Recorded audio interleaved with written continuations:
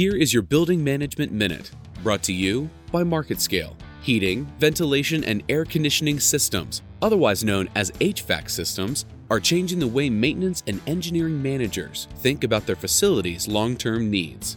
With recent advancements in technology, HVAC systems are now better at improving the quality of air while also saving energy costs. According to healthcare market leader Clay Sakeman, decentralized HVAC systems might make more sense as an alternative to traditional centralized systems, being replaced due to technical advancements in controls and components.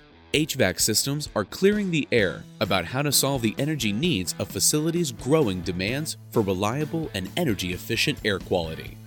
I'm Brett Brown, and this has been your Building Management Minute, brought to you by MarketScale.